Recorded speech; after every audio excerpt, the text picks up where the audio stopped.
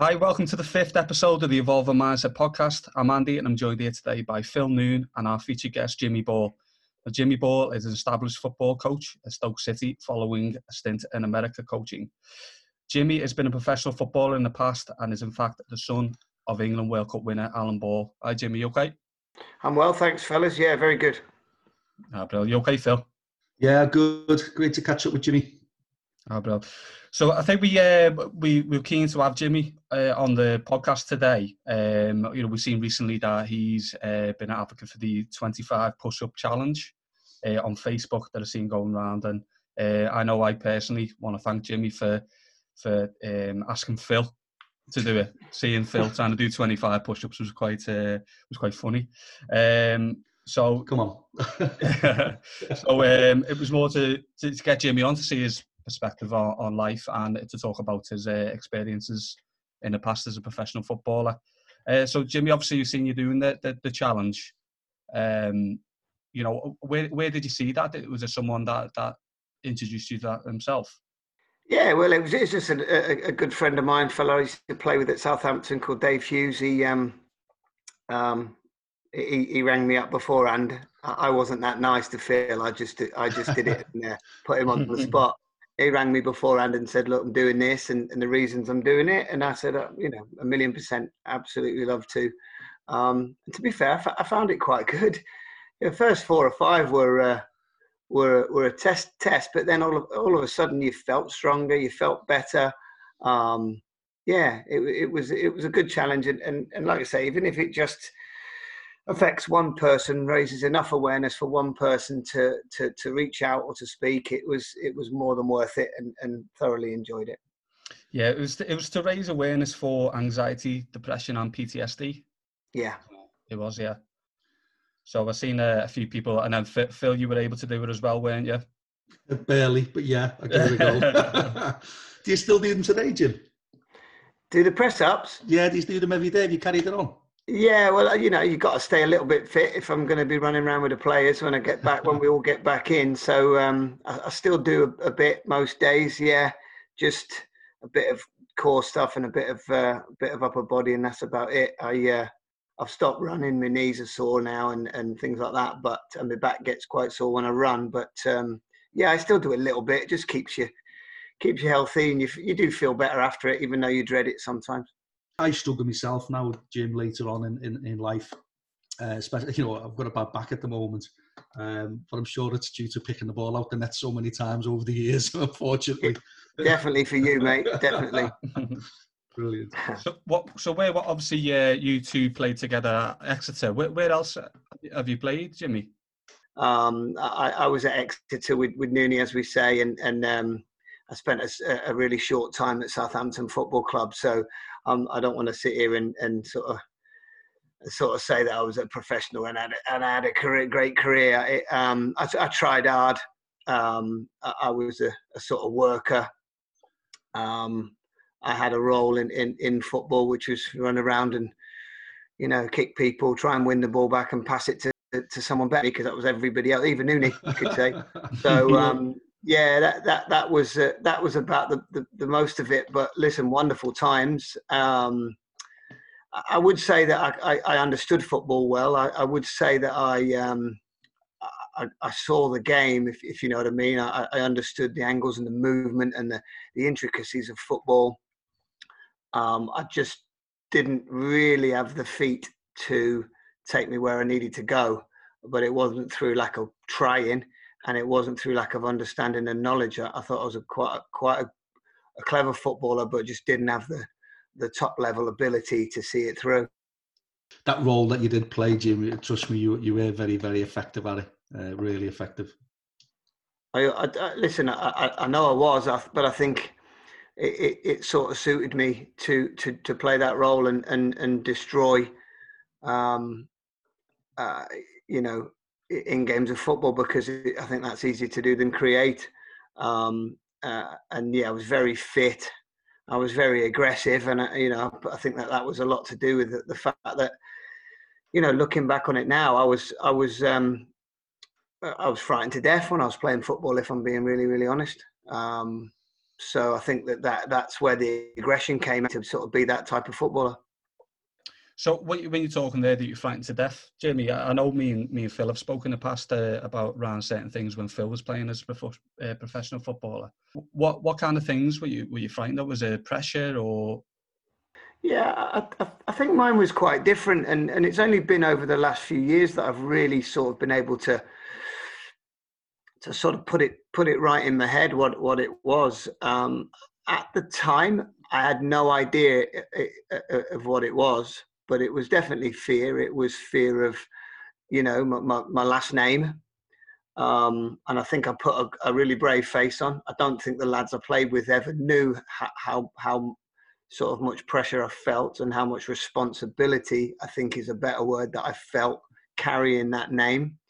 How every single time I played and my name was on the team sheet, every single person watching was saying, flipping heck, he's nowhere near as good as his dad and a lot more than this lad who ran around and, like I say, kicked people and passed it simple.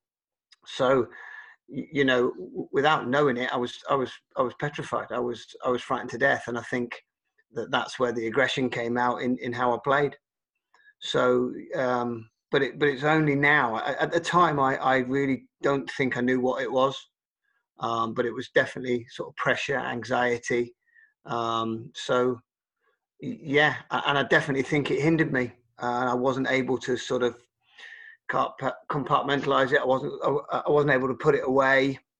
And I'll be honest, I don't think I got much help with it. And so, yeah, I was pretty nervous, pretty scared every time I walked out onto the pitch for those reasons. I know me and Phil have spoke as well. And Phil, you've talked about pressure, I suppose, in a different way as playing a football, and I suppose it can affect people, no matter young players, no matter where they're playing. Yeah, in a different way, Andrew. Obviously, Jimmy always, that pressure there must have been, everyone comparing him to his dad must have been really difficult. And hindsight's a great thing, and it's funny to be saying that he's only experienced it in the last couple of years. But I have, when I've sort of reflected back on my life, I've actually realised that I played, at decent levels within football, and I was petrified. I used the exact same word as what Jimmy did. But I think mine, as I've looked back on my life, I realised with really bad low self-esteem.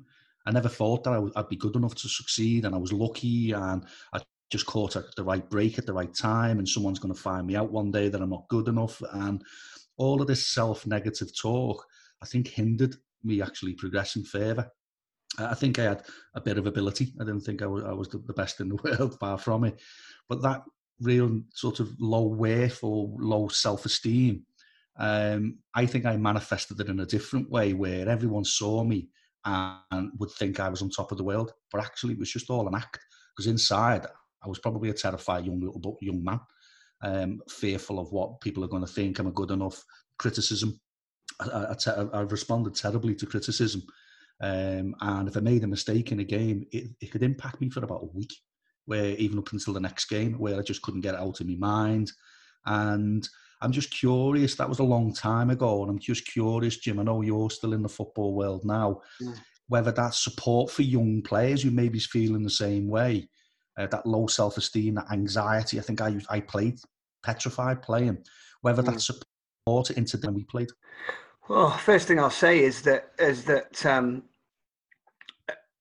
now you explaining that, you saying what you've just said to me, I can completely see it in the way you were. You came into Exeter, you're an absolute breath of fresh air, and you looked like you were full of confidence. You backed yourself. Your chest was out. And like you said with me, you do yourself a disservice. You shot stopping. I don't think I've come, apart from Bruce Grobbelaar, I don't think I've come across anyone who would make unbelievable saves, saves that you'd never think he'd save. Shot stopping wise. And yeah, you had that persona of absolute confidence, without a doubt. But now looking back on it, when you did make a mistake, it was such a big. You made something of it, and I did too. If you remember, I used to I used to scream out loud whenever I gave the ball away, purely because that's what had been drummed into me all my life. You know, don't give the ball away. Your dad never gave the ball away. You know what I mean? That kind of stuff. So when I gave the ball away, I'd sort of almost make it bigger than it actually was. And we had a guy come in at Exeter called Jock Wallace, ex-manager, friend of the Gaffers, and he was the one who told me not to react and not to sort of show it. It is a mistake, and don't be afraid of mistakes and stuff. And that really helped me for about 6 months, to the point where, you know, the Gaffer said that I was close to his team. But then I sort of went back into my comfort zone, which was, you know, I'm not good enough, and I'll make the, you know, I'll sort of highlight these mistakes because that's who I am. And just going on to your question about nowadays, I don't think that there was the training for the coaches. And I think nowadays we're far more switched onto it and far more cute around the signs of some of the things that you were saying. I think a lot of the coaching courses now, especially the Advanced Youth Coaching Award, has a whole block on, you know, the mental side of the game, you know, the social side of the game, where what players are portraying, you know, the different characteristics. And I think coaches are a lot more in tune to it now and pick up on those things. And maybe the way you handled it would have been highlighted now, and people would have worked with you. I do think it's a lot better on that side, on the mental health side and the personality side and of the game for these young players. I know that, you know, the football clubs all have psychologists, but also there's an element of psychology, sports psychology in nearly all of the coaching licensing now, which is fantastic and very, very helpful, because the players like me and you, shall we say, who had sort of a glimpse at a career but never really that we maybe had, maybe it was the mental side of things that stopped us. Maybe, I don't know. I don't think it personally it was. I never thought my feet were quite good enough, so I was always stretching. But maybe for someone like yourself, the mental side and more help and more support and just understanding what it was might have made the difference between a career or not a career, which is incredible. Yeah, absolutely. I don't know whether I would have had a big career, but maybe this is my inner critic straight away kicking in. But I definitely think it definitely hindered me prospects, Harry. So in other words, what I was saying is I think I was a barrier to myself and self-esteem as within sport. You know, people experience that in day-to-day living. They don't feel as if they're good enough to be with a partner. They don't feel as if they're good enough to do a lot of things in life, you know, fatherhood or all that sort of stuff. So I think it can come into a lot of things, but I think it's really important to have an awareness of it now. And I just wish I would have had it many years ago. So it's glad to hear that in sport that things are moving forward, but I think it's important that it happens in communities as well and people to get this awareness. Yeah, I think it's just allowing them to sort of talk, allowing them to say how they're feeling, which is you know, something that's better now. It's still not perfect, but it's extreme. It's a lot years ago when we were young players, for sure. Not only in sport but in the community as well, and obviously things like you're doing to help. And the name Evolving Mindset, I'm just thinking about that now, like the way it's evolved from when me and you were players to the way these young kids are getting the help they need now on that side of the game. You know, as long as we keep evolving, as long as we keep progressing it and keep understanding it, it can only help people. Definitely. Yeah, I think we one of our last guests, Claire as well, and we spoke about that we should celebrate how far things have come, and you know, there has been a massive improvement in terms of people identifying things, and what you're talking about there, even some of them coaching courses, there being psychology elements in there to help the coaches. That's brilliant compared to where things were, and obviously there's still a long way to go because there's still a lot of prejudice and discrimination around. But obviously you see some of the campaigns now. I know Peter Crouch is a big advocate, and he's got his own podcast, and he's done stuff with the BBC. And there's players now as well speaking openly about it and campaigning for it. So things have come a long way, and I think it's brilliant to see on the TV. It's reinforcing that, you know, people, you're going through rough phases. It doesn't matter what walk of life you come from.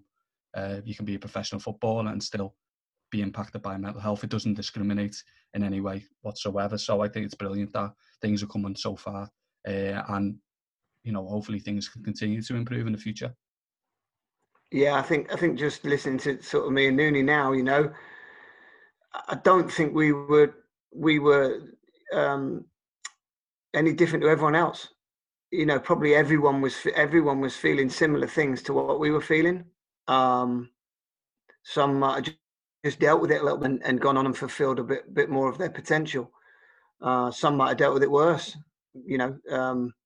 But we just didn't know. It was sort of old school. It was get on with it. It was sort of deal with it, which is obviously the thing that's changed the most. Where there's now outlets for these young players. There's outlets for people in the communities. There's now opportunities to speak, and sometimes that's all it takes. I think that you know, for me, what didn't help as well, Jim, and I'm just thinking, it probably happens to a lot of footballers. Obviously, living so far away from home, Liverpool to Exeter was a long way, at such a young age as well, where you'd have your family around you to support you if you was feeling this way.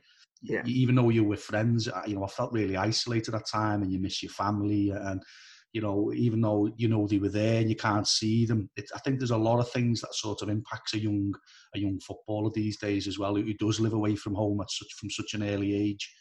And I think clubs have got better to give that wraparound support as well now, which is so much better than what was there when we played. Yeah, I totally agree. You know, and obviously we never spoke about it between each other, because it would have been viewed as possibly as a bit of weakness, wouldn't it? Yeah. You know, we were all a team, but we were also fighting to establish our own careers as well. And you know, I think, well, I know, because we all still speak to each other now, and you know, we've got a group that we all still chat to each other 30, you know, 25, 26 years, 7 years later. But we wouldn't have spoke about it with each other, would we? No, definitely not. Obviously, as we've already mentioned, that you were about your dad, Alan Ball, and he was obviously he's thought very highly of by Everton fans in this city, and he was absolutely a whose name for England also. Is there anything that you ever remember him saying about Liverpool and about Everton? Yeah, listen, he loved the place, loved the city, loved the people. Yeah, it was without a doubt the best time of his career. Played his best football. You know, he was in his element. And I think the people, you know, the character of the city, the people in the city, I think helped him with that. Just an ordinary lad from Falmouth, just outside Bolton, you know. So he, you know, coming to a city as sort of true and as honest and as down to earth as Liverpool, with good people, great humour. You know, he absolutely loved it, and Everton was his team forever. Well, I know Phil's. You've spoke very highly of him as a man and as a coach as well, and how much he loved the city and how much he loved Liverpool. Well, when Phil came, it helped Phil when he come on trial and wore his Everton top. That sort of, you know, I mean, he come walking into the training ground with an Everton top on, Everton scarf on. He had white flipping boots on. I mean, yeah, all my dad. That was all my dad. No, he had such. I mean, I don't think I've ever even spoke to Jimmy about this, Andrew, if I'm honest with you. But the man had such a positive impact on my life and shaped me as a gentleman, I think. About, you know, he had a real desire to win, Jim, and I think that stuck with me all the way through my life. I play FIFA with my kids, and I can't lose. And I think that's come from, and I'm being really honest with you, because I don't think I had that competitiveness. I had it a bit, but not as much as when I come back from Exeter, and it stayed with me to be as successful as I can about myself. And if I'm going to do something, I do it at 110%. And he instilled that in every one of us within that group. But almost the football, I remember playing in one game with him on an AstroTurf. I think he was about, I don't know what age he was, Jim. It'd have been late 40s, early 50s, I think. Yeah, and he absolutely bossed it against current fit 20-odd-year-old people that were in their prime of the first team players, and he absolutely bossed the game. Yeah. And it was his football intelligence, and we used to do, and what I loved about him from the youth team, played the same system as the first team. So if you could move from within the squads, from the youth team to reserves, from reserves to first team, and the level of organisation. And what always stuck with me, it was a little strategy we used called Nick Jackson Sids, Jim. Yeah. And what you probably don't know is I've run with some really successful Liverpool teams, with like youth teams, like young guys playing on a Saturday and Sunday, taking them from youth clubs, taking them from whatever. And I've trained them in the same way that your dad used to instill. And we've literally won everything within the Liverpool areas when I was a coach. Yeah. And that wasn't anything to do with me. That was just the legacy of your dad. And I don't even think that I've ever. It helped having good players as well. I'm not going to lie. But then I had the intelligence to play that system. Yeah. We know, which was at the time in my mind, no one else knew, but it was dedicated to your dad. That when I become a coach, I instilled that within the teams. Even the signals we use off corners was the same, all sorts of stuff. So his legacy sort of lived on in areas that you probably didn't even realise. Yeah, the thing around competing is, we sort of spoke about it late in life, because I consider myself to be a competitor as well, and there's nothing wrong with it, as long as you understand what it was. Competing for him was just an opportunity to be as good as you can be, and what I mean by that is he loved competition, whether he won or lost. Actually, and it might sound strange, was actually irrelevant. It was the opportunity to test yourself. It was the opportunity to go up against someone, because he always spoke, I only ever wanted to play in the big games, because that was where I would be. That was where I had the opportunity to then maybe get better or be as good as I could humanly be. And so competition to him was just that opportunity. So he was never afraid of it. He never had the fear of losing, because the competition was what he wanted to be involved in. And sort of, I've only just put that straight in my head now, some years later. And he was absolutely fierce competitor, hated losing, but wasn't scared of it. As long as, he just wanted the opportunity to compete and to be the best he could be. And that's only been sort of straight for me now. Now that I'm a bit older and I've had a chance to, like you say, reflect on things that he said to me. But yeah, he was a fierce competitor, absolutely everything. I think I beat him at golf for the first time really late on. And obviously the games of golf we played, he'd scrap out points and he'd argue over shots, and he could not lose to me. It was unbelievable. The only thing he lost at regularly was flipping horse racing, So he was the worst flipping tipster in the world. But he that's the way he viewed it. And a lot of people think he was just consumed by winning. It wasn't. It was competing. It was the opportunity to go up against someone and to be your best, and that was what he loved. So obviously, Jimmy, we were very, very close to your dad, and obviously in passing must have been quite difficult for you. How did you find yourself at that time, or how did you manage at that time?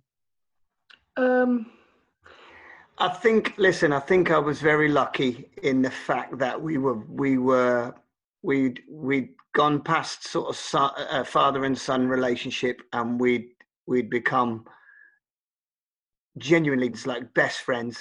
We'd do stuff together. We'd go golfing and racing and watch football games and go to the pub on a Sunday afternoon together. You know, we were pals. And the other thing where I was very, very lucky, and some people don't get the chance to do this, is he knew, you know, he knew how I felt about him. He knew, we both knew. So there was nothing unsaid. There was nothing unsaid and nothing left, which is something that maybe I'd advise people to do. You know, speak to the people you love all the time and tell them all the time, because you never know. My dad was as fit as a fiddle. He'd walk the dog. His dog walk every morning was about 5-6 miles. You know, he'd do it without a problem. He'd be out. He'd play golf, you know, 2 or 3 days a week.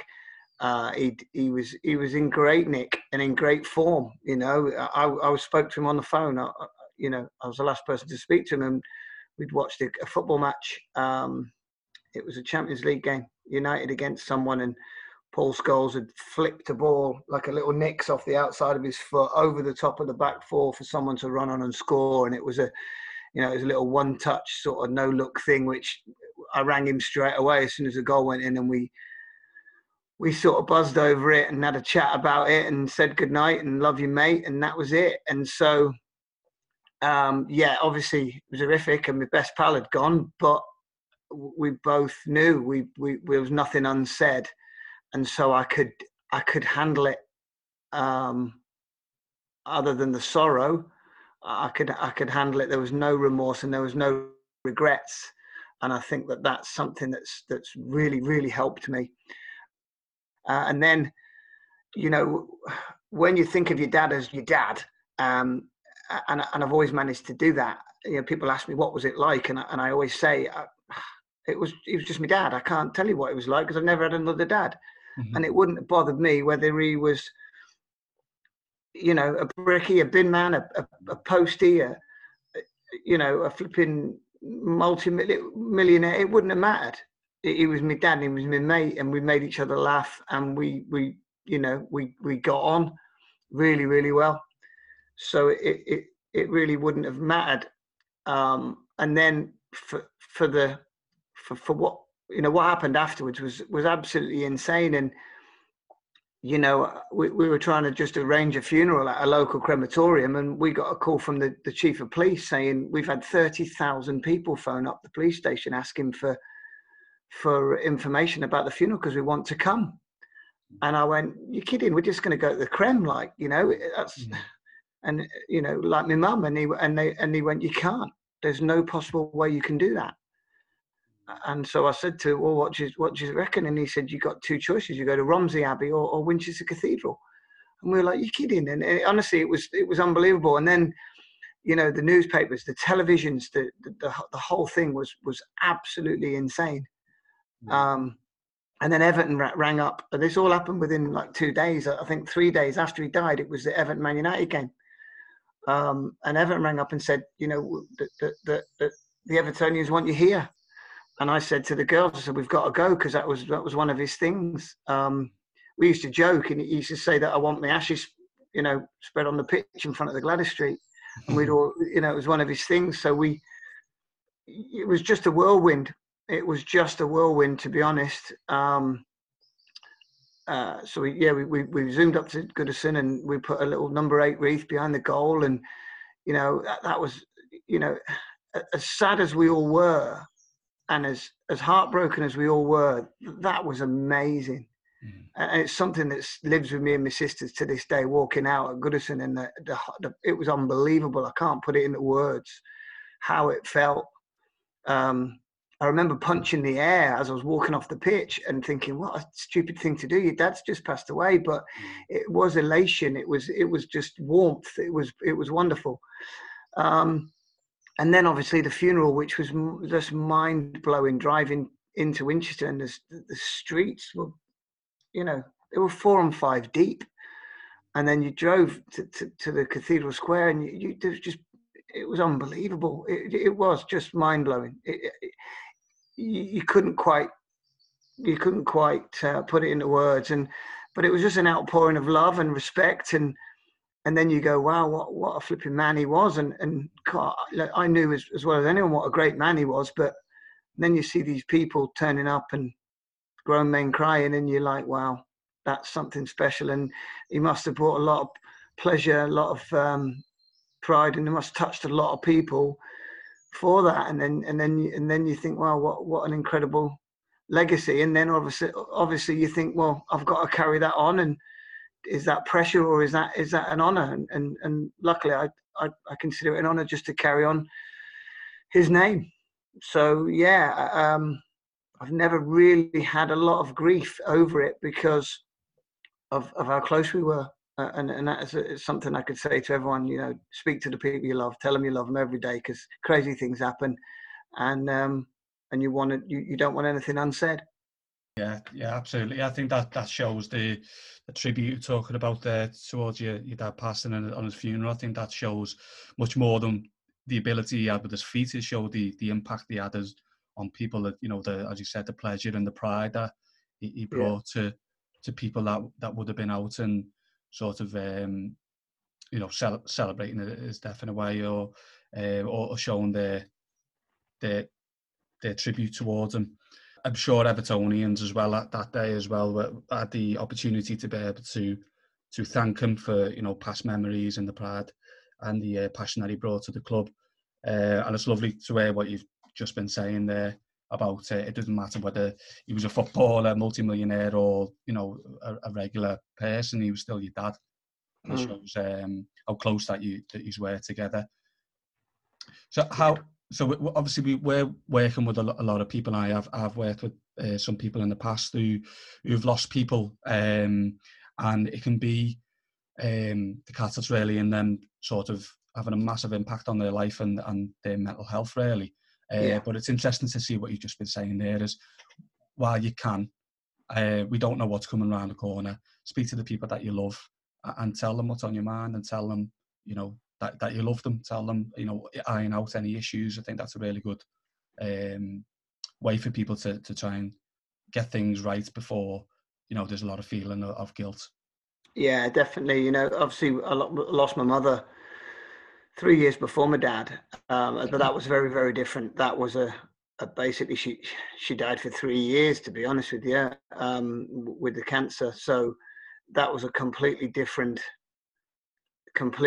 experience where, you know, you were able to speak about lots of things over a period of time. You saw someone who, you know, you love deeply be very scared, be in a lot of pain, and, you know, you felt useless. You felt, you know, out of control. You couldn't do anything about it. You couldn't take it. I couldn't take it off her, which I'd have done gladly. You just had to support someone going through something that's outrageously horrific and still is to this day. So yeah, but again, you leave nothing unsaid. You know, no thoughts, no feelings unsaid, and again, you can be at peace with the fact that, you know, you both knew, you know, that you loved each other and you cared for each other no matter what. And so, yeah, that's what I would say. But sometimes that can be hard, you know. People fall out and things happen in families, in relationships. It can be hard to move on, but life is very short and it goes very, very quick. So, you know, sometimes there's bigger things to think about. There's bigger things to worry about, and you know, sometimes you might have to swallow a few things and just let things be and make peace with things, because you can't change them, and you can't do anything about it. And that's what happened in the end with my mum and the cancer. You know, we made peace with it. It was something that we couldn't change. We tried, she fought, we couldn't change it. So we understood it. We made peace with it and made sure that things were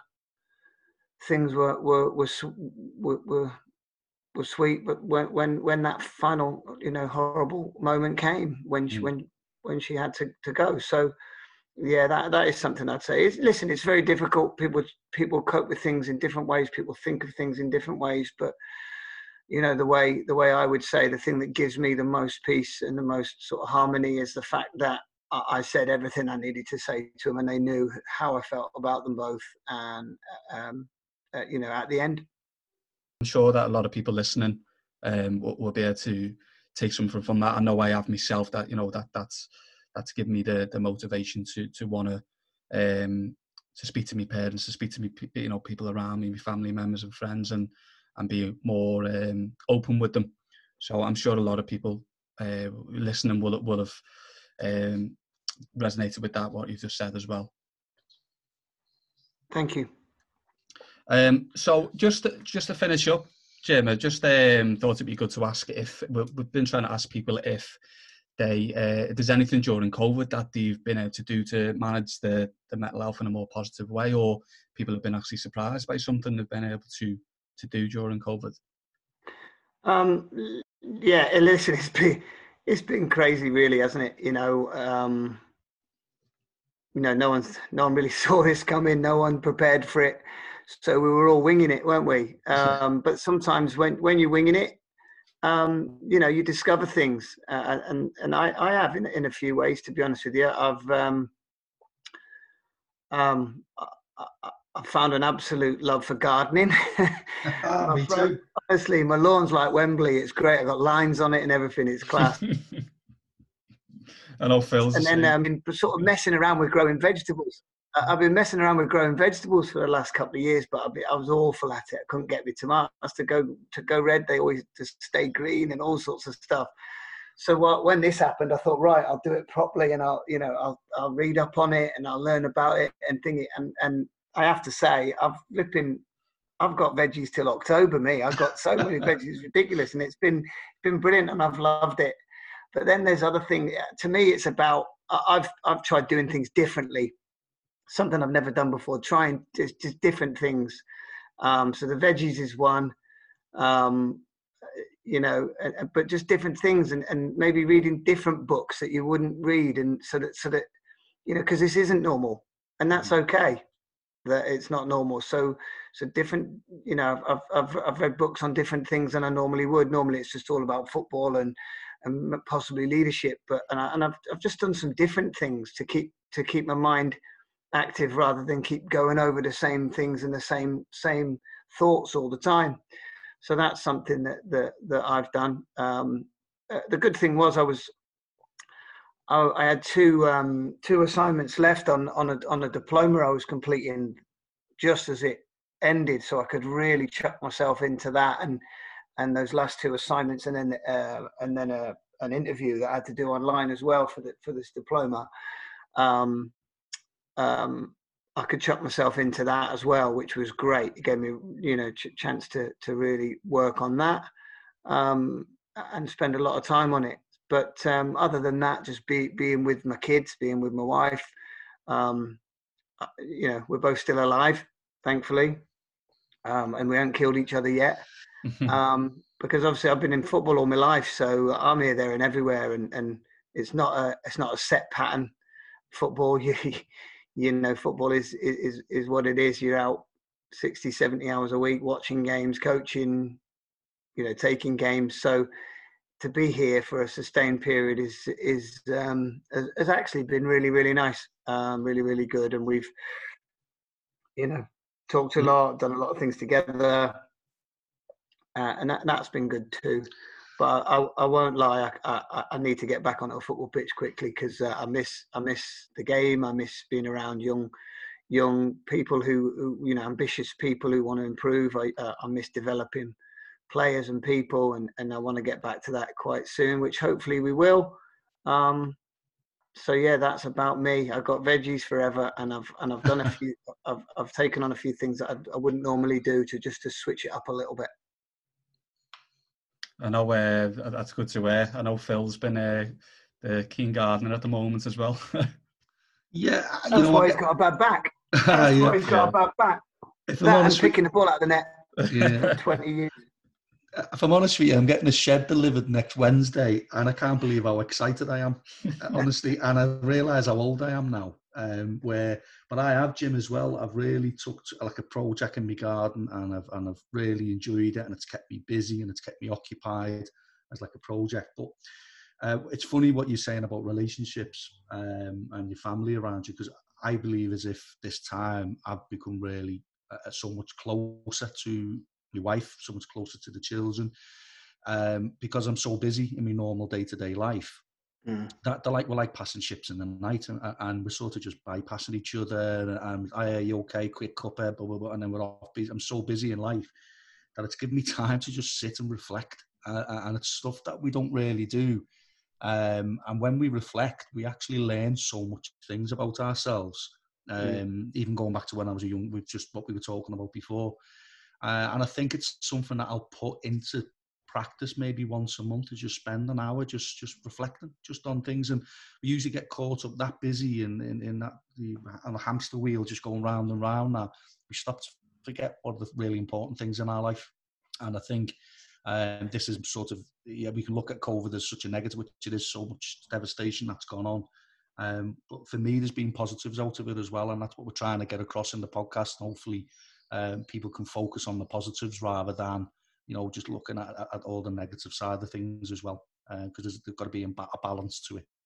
Yeah, sort of like you don't know what you've got till it's gone as well, like missing people, the ease in which you could see people, and you just took it for granted, so you probably didn't as much as you probably should, because you could do it at any time. So then you take that away, and then you can't see people.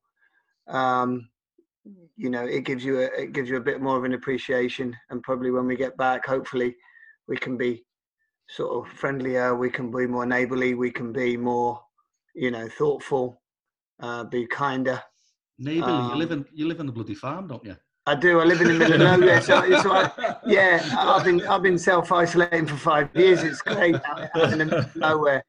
But no, just you take it for granted because you can see people all the time. So then you probably don't, if you understand what I mean. Yeah. I'll do that tomorrow. I'll go see him tomorrow. I'll speak to them tomorrow. And then all of a sudden you that's taken away from you, and you think, I can't wait to see them. So I think that's opened a few people's eyes as well, which is probably, like you say, that it's easy to be negative. Like I said at the very beginning about me playing football, I was a destroyer, because I think destroying on a football pitch is easy. It's easy to be negative. It's the sort of default. It's dead easy. Being positive's hard, but there are some positives that have come out of this without a doubt. Yeah, Brill. Thanks for we really appreciate coming on today as well, Jim, and for Phil for joining as well.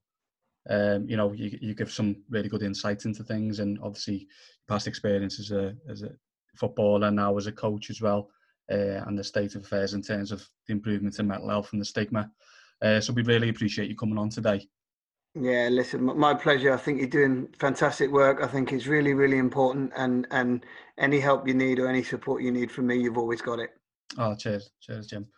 If anyone's listening today and is interested in find out a little bit more information, or even join us for some workshops, you can find more information on www.evolvingmindset.co.uk, or you can find us on social media. We're on Facebook, Twitter, Instagram, LinkedIn, and we're also on YouTube. So if anyone would like any more information, reach out to us and see if we can support you in any way. Thanks for joining. Cheers all. Thanks, Andy. See you later, lads. Bye.